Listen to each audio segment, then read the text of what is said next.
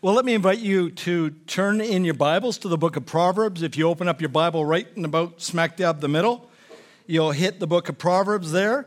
And as Matt said, you're starting a new series throughout the summer in the book of Proverbs, and I get to kick you off. So let me turn your attention to Proverbs 1:1-7.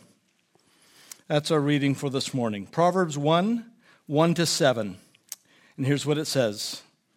The Proverbs of Solomon, son of David, king of Israel, to know wisdom and instruction, to understand words of insight, to receive instruction in wise dealing, in justice, in righteousness and equity, to give prudence to the simple, knowledge and discretion to the youth. Let the wise hear and increase in learning, and the one who understands obtain guidance.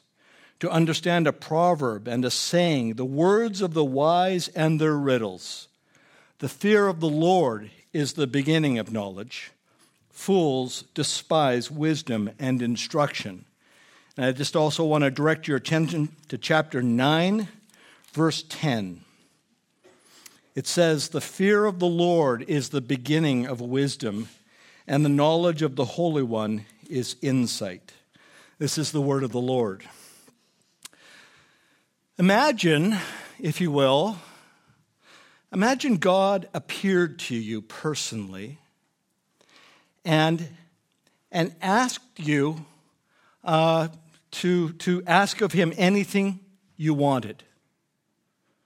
Just think about that for a second. If God came to you personally and asked you to ask him for anything you wanted, what would you say? What would you ask God for? Well, don't get your hopes up. I don't expect that's going to happen to any of you. But that is exactly what happened to King Solomon. If we look at, and you don't have to turn there, but if we look at 1 Kings chapter 3, verse 5, it actually says that the Lord appeared to Solomon in a dream and said, this is what the Lord said to him, ask for whatever you want me to give you. Now, that's not exactly your wish is my command, but it is pretty close. So, what did he ask for? What did Solomon ask the Lord for? Did he say, show me the money? No. Did he say, I really want a soulmate? No. Did he say, God, I want good health and a long life? No again. Solomon asked the Lord for wisdom. Solomon asked the Lord for wisdom. He asked the Lord for wisdom because Solomon wanted to order his life properly. He wanted to exercise his reign wisely. And he knew that he couldn't do that without the Lord's help, so he asked the Lord for wisdom. He wanted to govern his life and his kingdom properly. So, as 1 Kings go on, that request pleased the Lord. And God was happy to grant it. It says in verse 12 that God gave Solomon a wise and discerning mind. And then later in 1 Kings chapter 4, it says that God gave Solomon wisdom and understanding beyond measure and breadth of mind like the sand on the seashore, so that Solomon's wisdom surpassed the wisdom of all the peoples of the east and all the wisdom of Egypt.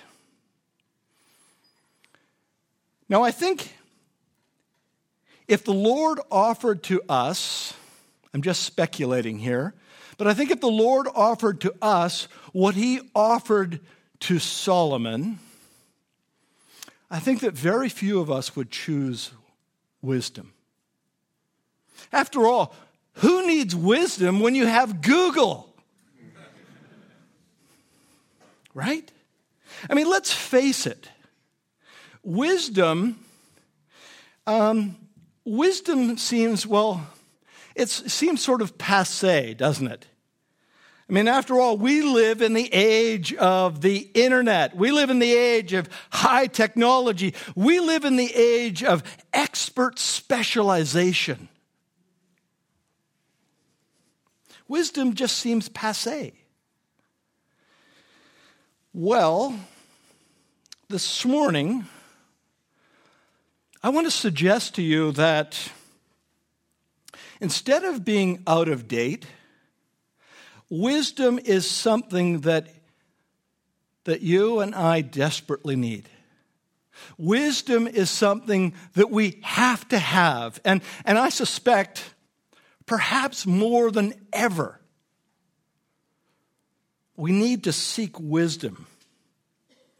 In fact, 20 years ago, the historian C. John Somerville, he wrote a book with the alarming title, The Death of Wisdom in an Information Age. And I think he's really riffing off something that T.S. Eliot said 60 years before that. This is what Eliot wrote, very concerned. He says, "Where is the life we have lost in living? Where is the wisdom we have lost in knowledge? Where is the knowledge we have lost in information?" I think we can all identify with the concern that T.S. Eliot is raising here. So as you begin the book of Proverbs, I'm just trying to tune you in and focus your attention on how important this book is. We need wisdom. And the book of Proverbs is all about wisdom. It's all about wisdom.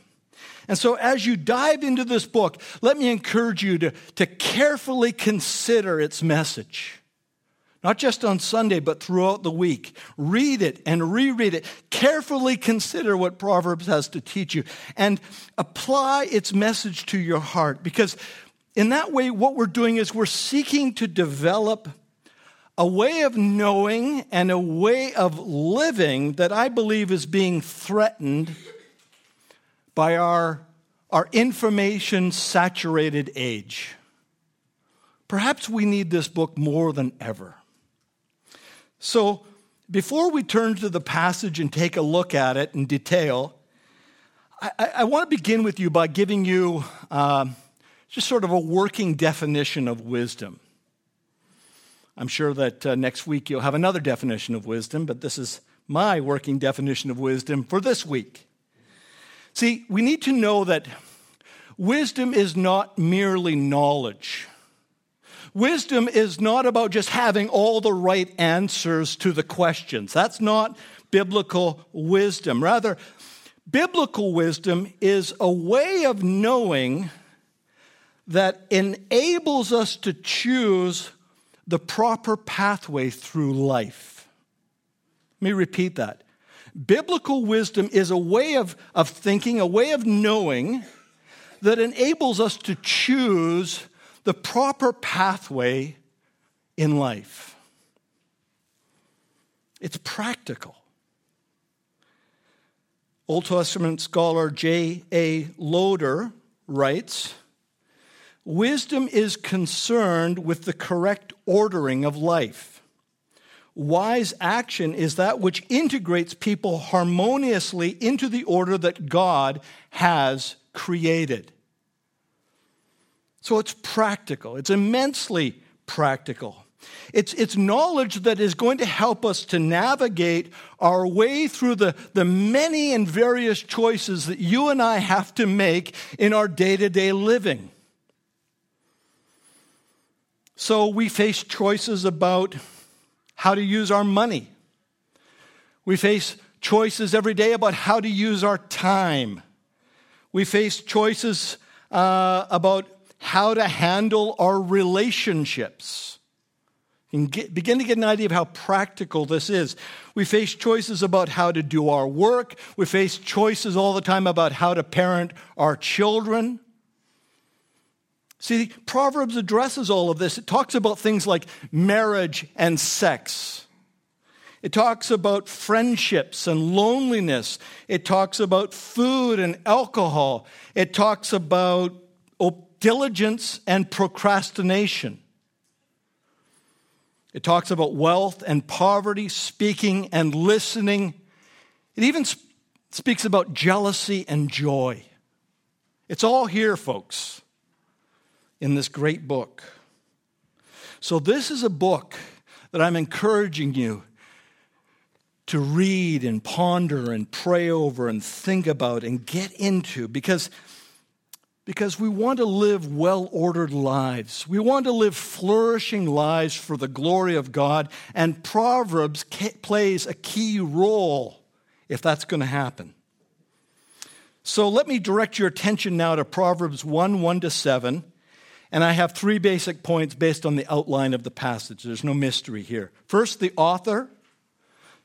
Second, the purpose. And third, the priority. If you're taking notes, I'll give them to you again. First, the author. Second, the purpose.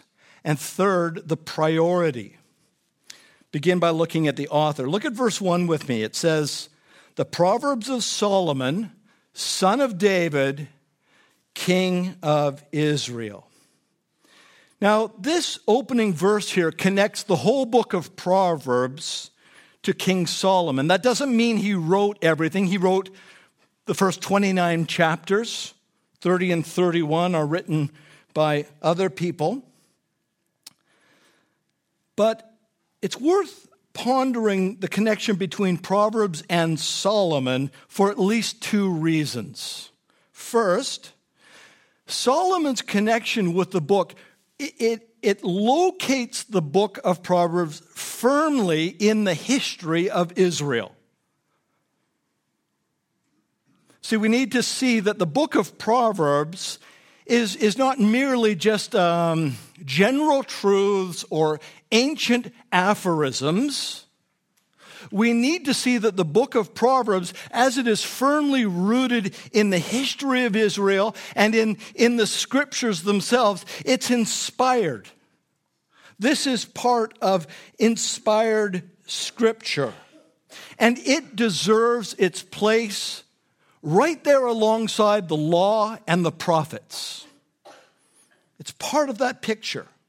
You see, God has revealed for us this glorious, grand framework of reality through the law and the prophets. The law and the prophets give us, if you like, a framework for how to think. But let me add this. God doesn't do all of our thinking for us. He wants us to learn how to think wisely in His world. This is His world. And that's where Proverbs really comes into play. You see, Proverbs instructs us in many, many areas of life that sort of fly under the radar of the law and the prophets. The Old Testament scholar Derek Kidner writes this: "There are details of character small enough to escape the mesh of the law and the broadsides of the prophets, and yet decisive in personal dealings. Proverbs moves in this realm." Proverbs helps to fill in the gaps, helps us to think in detail about many of the things that the law and the prophets don't directly address.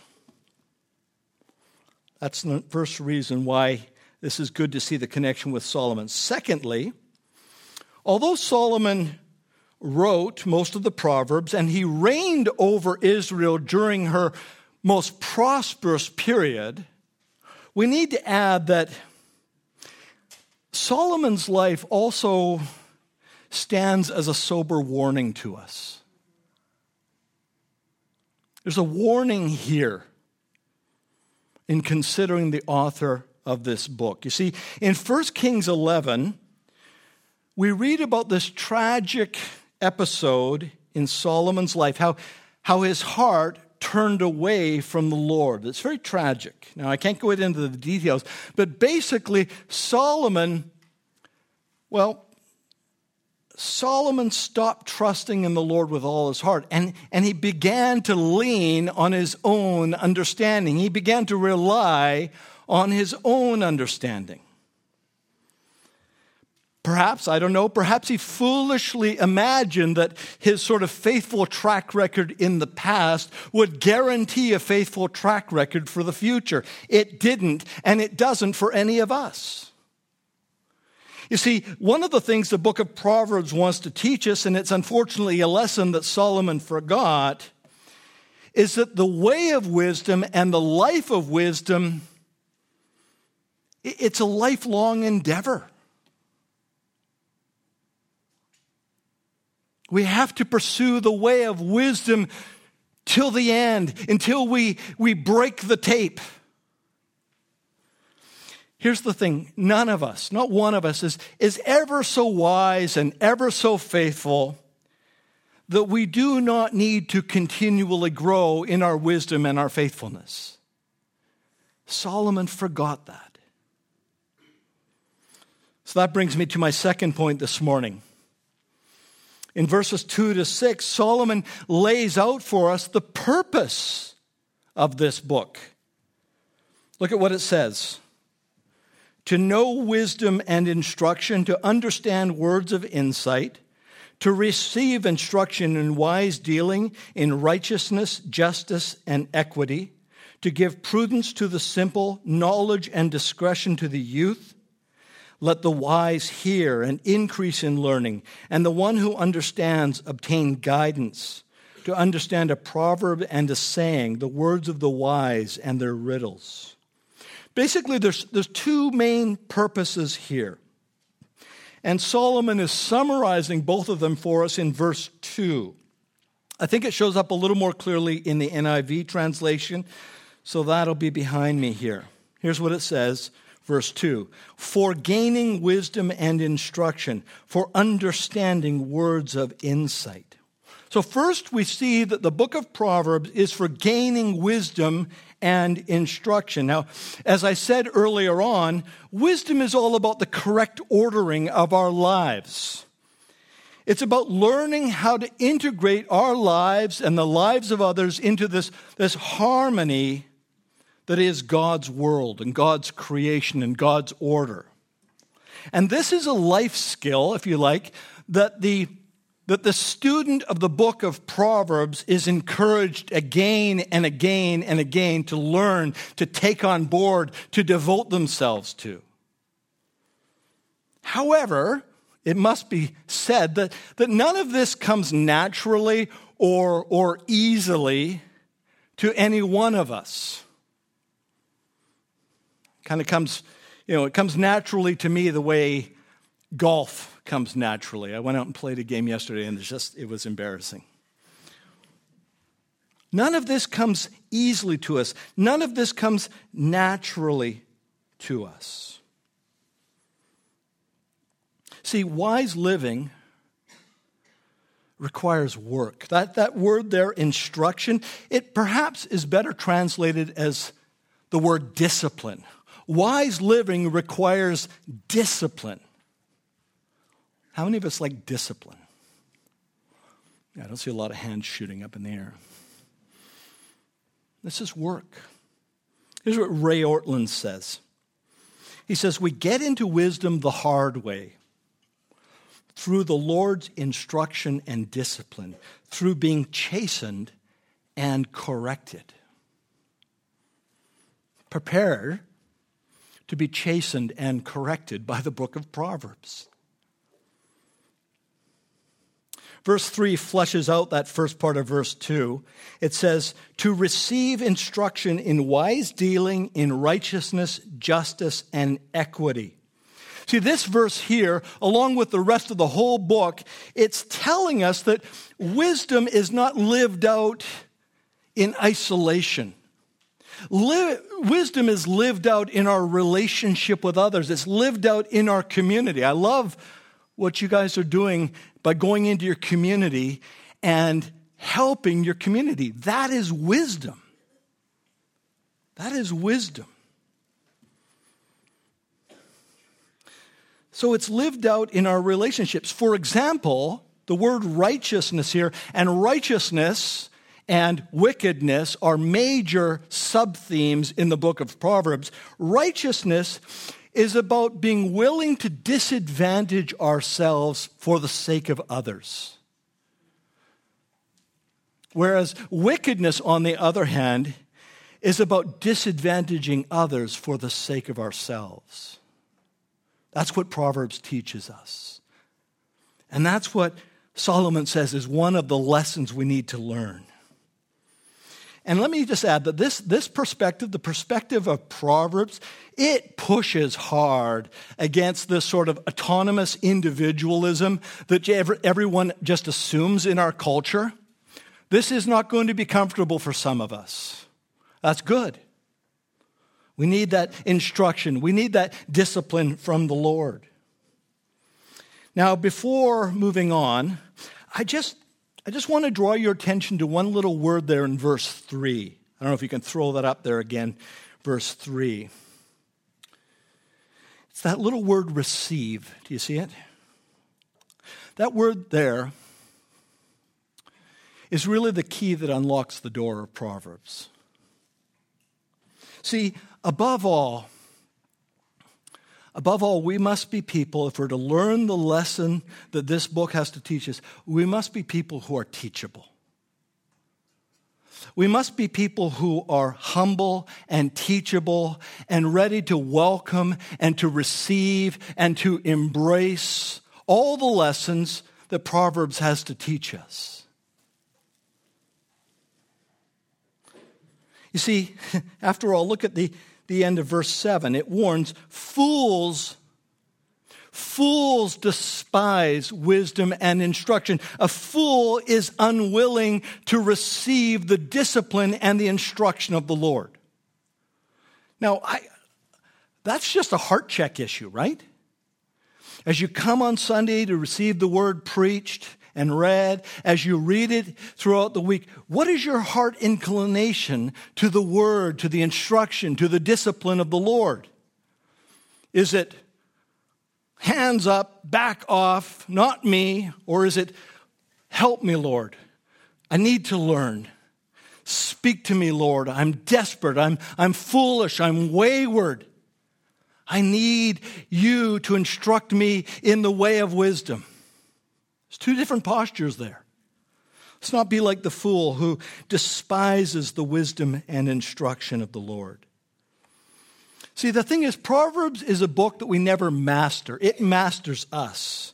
And truly wise people recognize that they've always got further to go, right? They've never arrived. We've always got further to go. And so we've always got to be returning, even though you're doing a summer series in Proverbs, and I'm sure you've got some great stuff planned for the fall. Don't leave this book behind. Keep on reading it, meditating, or memorizing it, talking about it. The lessons that this book has for us are lifelong. That's what verse 5 is telling us, right? Verse 5, let the wise hear and increase in learning. And the one who understands, let him obtain guidance. There's always more to get. There's always more to learn. There's always growth. As I said earlier on, we're never so wise and we're never so faithful that we can't grow in wisdom and faithfulness. Now, the second purpose of Proverbs is also found in verse 2. It says that the book is for understanding words of insight. If the first one was sort of our moral way in which we live in life, this is more about the way we think about things. And Proverbs invites us into the world of God's wisdom. See, God is a speaking God. I just find that's one of the most amazing things, that God speaks. He's not out there in the great unknown somehow. He allows us to know him. He provides access to him through his word. And God speaks through his word. And in this case, he's speaking to us through the book of Proverbs. Now, some of you, I'm sure, are fairly familiar with this book. And some of it seems, well, you know, the Proverbs, they can sort of seem kind of simple. But let me add this. They are never simplistic. The book of Proverbs, many of these aphorisms and these wisdom sayings, they seem simple, but they're never simplistic. The book of Proverbs does not provide any pat answers, especially when you read the book of Proverbs in light of the other wisdom books like Ecclesiastes or the book of Job. You really need to take all of those together. There are no pat answers. See, Proverbs is meant to put something there before us in order to provoke our thought, in order to provoke our prayer. Proverbs is there it's there to engage our imaginations, and it's there to teach us how to discern the real order of things. In short, as I've been saying, it's there to instruct us how to live in God's world, how to be in harmony with the way God has set things up and created them to be. Now,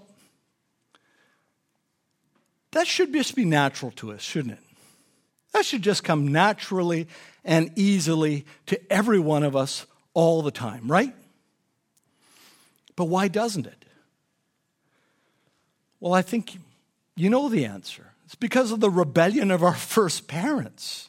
You see, sin does not only corrode and distort how we live, sin corrupts the way we think. Theologians call this the noetic effect of the fall. You don't have to know that for the test. See, sin corrupts the way that we think, and here's the kicker. Sin blinds us to the corruption in our thinking, so we don't even realize the corruption of our thinking. So we need this book to help straighten some things out for us. After all, Proverbs 14:12 warns, there is a way that seems right to a man, but its end is the way of death.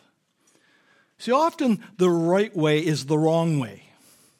And Proverbs is here to help us think harder, to think deeper, to think more closely about the way things seem to be in order to discern the way they really are in God's world. Proverbs is here to direct our hearts and minds off the way of death and back onto the way of life.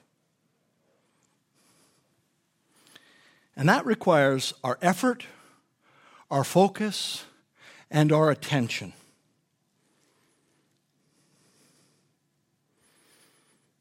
Take a look at verse 6. To understand a proverb and a saying, the words of the wise and their riddles. Not everything is self-evident. It takes work.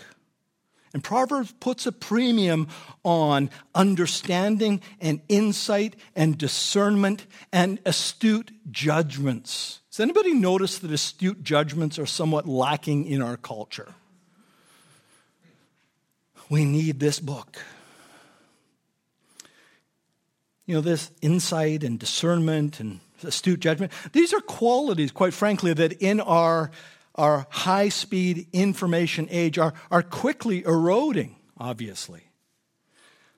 I just came across this past week an article by a fellow by the name of Nicholas Carr. It's in the Atlantic. Here's the title, Is Google Making Us Stupid? And his conclusion is yes. Here's what Carr writes, quote, my mind now expects to take in information the way the net distributes it, in a swiftly moving stream of particles. Once, he says, I was a scuba diver in the sea of words. Now I zip along the surface like a guy on a jet ski. You see, we will not get the wisdom of Proverbs if we just skip over the surface of the book like some guy on a jet ski. We've got to put on our thinking gear and do the deep dive. And that's what you're going to do this summer. So I'm trying to get you primed. That's what Matt told me to do. And that brings us to the third point, perhaps the most important point of this whole introduction. This is the priority. The priority. Put that in capitals if you're taking notes. See, verse 7 gives us what is essentially the motto of the whole book of Proverbs. You might even say the motto of all the wisdom literature, nay, even the motto of the whole Bible. The fear of the Lord is the beginning of knowledge. This is the motto of the book. This is the top priority. This is the guiding principle for walking in wisdom. The fear of the Lord is the beginning of knowledge. And just in case we skip over that too quickly, Proverbs is built in about 5 parts. The first part of Proverbs is chapter 1 to 9. That's sort of you think my introduction's long. The first 9 chapters are the introduction to the whole book. And at the end of the introduction to the book of Proverbs, here's what Solomon writes as a reminder in chapter 9, verse 10. The fear of the Lord is the beginning of wisdom, and the knowledge of the Holy One is insight. See, basically, the fear of the Lord is to wisdom what Earth-orbiting satellites are to GPS. I'll let you figure that out. But you're not going to get much GPS without the Earth-orbiting satellites. There would be no GPS. Perhaps a little bit more scholarly. Bruce Waltke, in his great commentary on Proverbs, writes this: what the alphabet is to reading, notes to reading music, and numerals to mathematics, the fear of the Lord is to attaining the revealed knowledge of this book. So who is the Lord we're called to fear? See that sort of vague, general, nebulous God in the great beyond we can never know? No. No. The Lord we are called to fear is none other than the covenant Lord of Israel, Yahweh.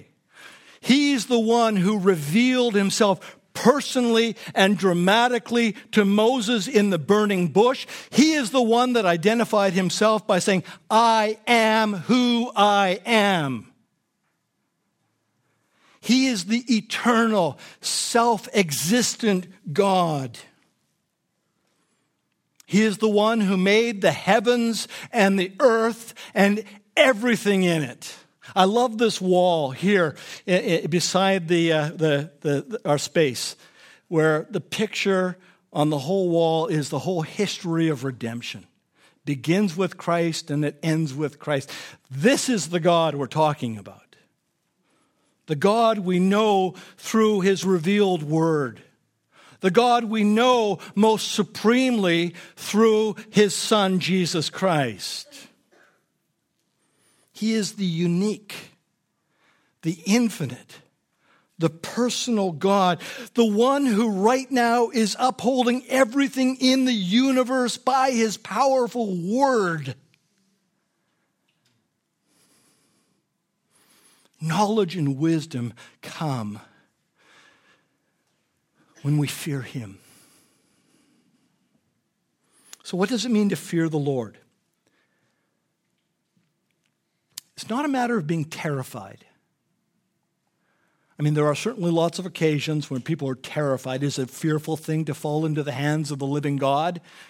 But that's not what Solomon is talking about here. It's not about being scared. It's not about being terrified. Consider, for example, in Proverbs 14:26, it says, in the fear of the Lord, one has strong confidence. That's not terror. Strong confidence. Or in verse 27, it says, the fear of the Lord is a fountain of life. Don't you want that? See, it's not about being scared. The fear of the Lord, I think, is that recognition that God is God and I am not. Now, that might seem like an obvious statement among a gathering of Christians on a Sunday morning, but I would suggest to you that most of the world, God doesn't exist and we are Him. We are our own favorite Trinity, me, myself, and I.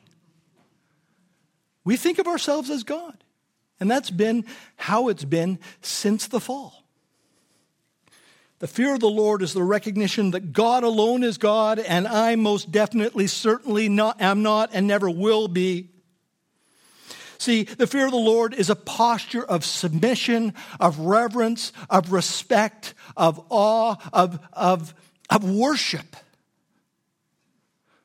Of worship, of devotion. I would say this, the fear of the Lord is just perhaps a richer, fuller way of talking about faith. Those are not two drastically different things. They really come together. Now, at this point, I need to point out that the fear of the Lord isn't natural to us. It's supernatural. We have the fear of the Lord only as a gift of God's grace. That's what John Newton wrote, right? In his famous hymn, Amazing Grace, everybody in the room knows it. What does he say? 'Twas grace that taught my heart to fear. See, the fear of the Lord is a gift of grace to us.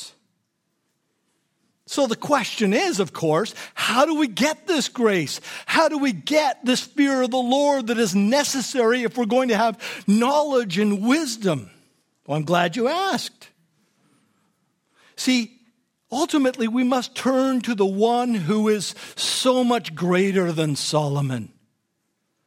We must turn to the Lord Jesus Christ. We must forsake, and this foolishness has infected us all. We must forsake and repent of and turn away from this deep self-reliance that I can understand life, the world, and everything from the starting point of me. I mean, if it wasn't for René Descartes and the influence of that thinking in the past 3 centuries, that would just be ridiculous. But he sort of normalized it, and now it's just like a cultural axiom. No one even questions it. It's insanity according to the Bible. It's foolishness to the extreme. We have to turn away from our foolishness of relying on our autonomous reasoning and turn to the one who created our reasoning in the first place. The one upon whom all of our reasoning depends. In other words, this gift of grace can only come to those who are truly humble. People who humble themselves before the mighty hand of God. C.S. Lewis wrote this: in God, you come up against something which is in every respect immeasurably superior to yourself. Unless you know God as that, and therefore know yourself as nothing in comparison, you do not know God at all. As long as you are proud, you cannot know God. A proud man is always looking down on things and people, and, of course, as long as you are looking down, you cannot see something that is above you. See, that kind of slap in the face from C.S. Lewis, it flies in direct opposition to the basic assumptions of our culture.